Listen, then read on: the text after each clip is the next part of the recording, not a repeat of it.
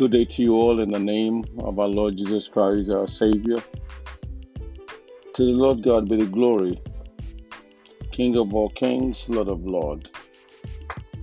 I want to welcome you to the episode of today. This is going to be the third category of man or human being on earth. The third category that the Bible described and the Bible gave us. I said there are three categories of people in my opening episode.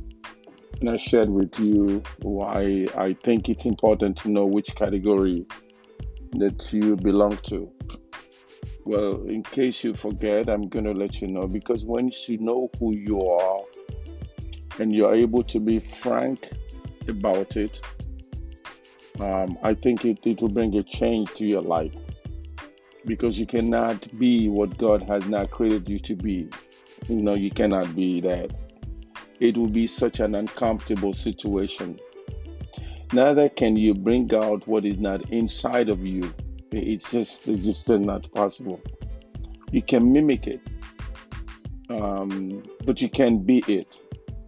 That's a fact. You can mimic it, but you can't be it. So, what is this third category of mankind in the world? Well, I've spoken to you about the natural man. I've spoken to you about the spiritual man. Now, I want to talk to you about carnal man. A mind that is carnal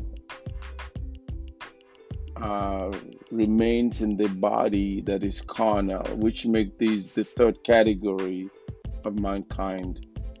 The carnal mind. The carnal mind, or the carnal man. Because man and woman have the same mind. When you talk about this, you're talking about someone who is not saved completely. Goes to church, do some things, know some things, but totally ignore it. This is a kind of a person that is not saved. Not saved. Not being able to mature in the Lord. Still want to remain in the same circle. What I found out is that you can be a Christian under this carnality and still be whatever you choose to be without not being what God wants you to be. Sadly, this is what the world is filled up now, particularly the churches. It is possible to be a Christian and still remain to be carnal. To be carnal means to be fleshly motivated instead of spiritually motivated. So you become dependent on yourself. You want to be spoon-fed. That's exactly how one writer writes it. You want to be spoon-fed. The carnal Christian is totally dependent on others. They have not been able to grow. They listen to this one, they listen to that one. They're using them as a form of energy, and then once the energy gone, they want to go back again. This individual cannot teach. He must always be taught. He has not grown. Like the book of Hebrews chapter 5 verse 12 to 14 says, he cannot serve but must be served. He cannot glean spiritually, neither know the truth. He always wants to be under someone and not being able to grow. That's one characteristic that shows who they are. Number two is they're very divisive. They're very divisive. They like division.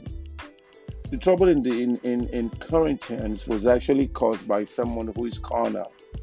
Like Paul explained to us in the book of 1 Corinthians chapter 3 verse 3 to 7. They're always bringing in something that will bring division among people. They're looking for something that will create confusion among them. They are meant to be watched. They're meant to be These type of people are meant to be um, known because of the kind of a person who they are. They destroy gathering of the saints. They create confusion. They go from one to one. They are known as talebearers and gossipers in the church. So you have to beware of these carnal Christians.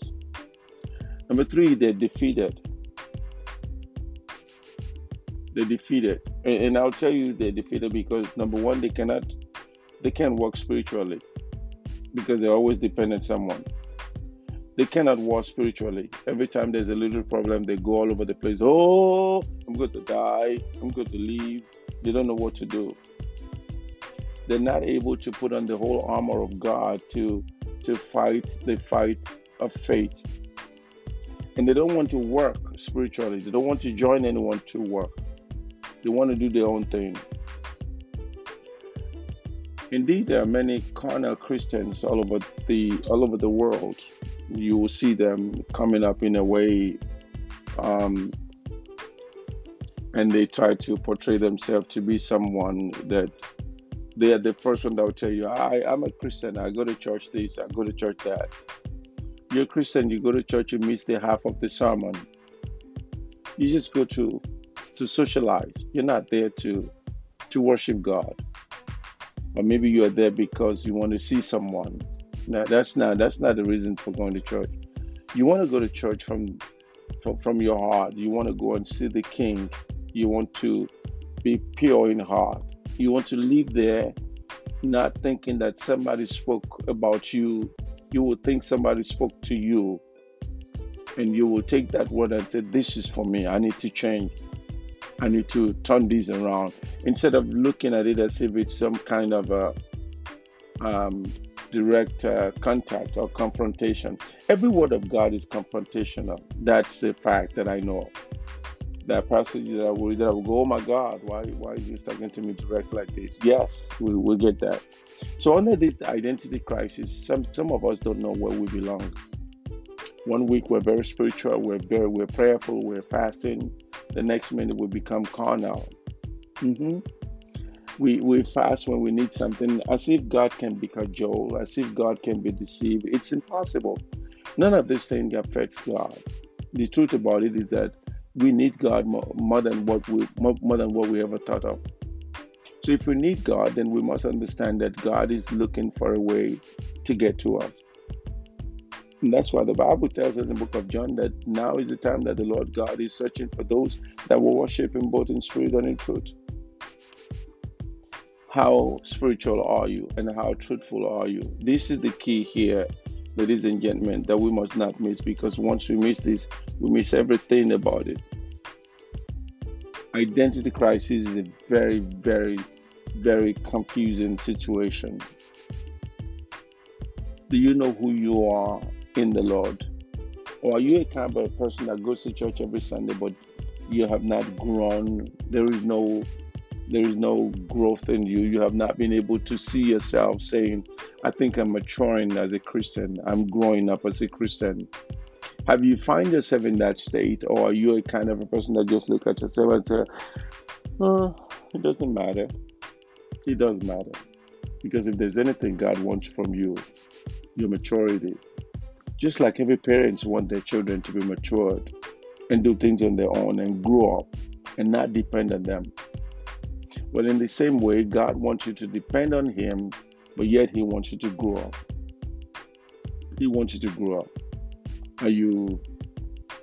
Which one are you? Are you carnal? Are you spiritual? Or are you natural? Or are you all of them? I know where I belong, and I'm working so hard on that, because as long as you live in this world, you're confronted with sin and some decision that you ask yourself, why am I doing this anyway? In reality, ladies and gentlemen, ask yourself this, which one are you? Because God is ready to change you if you're ready to change. God is not going to force Himself on you. I'll be back again to share the final thought of this with you. And until then, remain blessed and God bless you. God keep you. God cause His face to shine upon you. Good day to you again.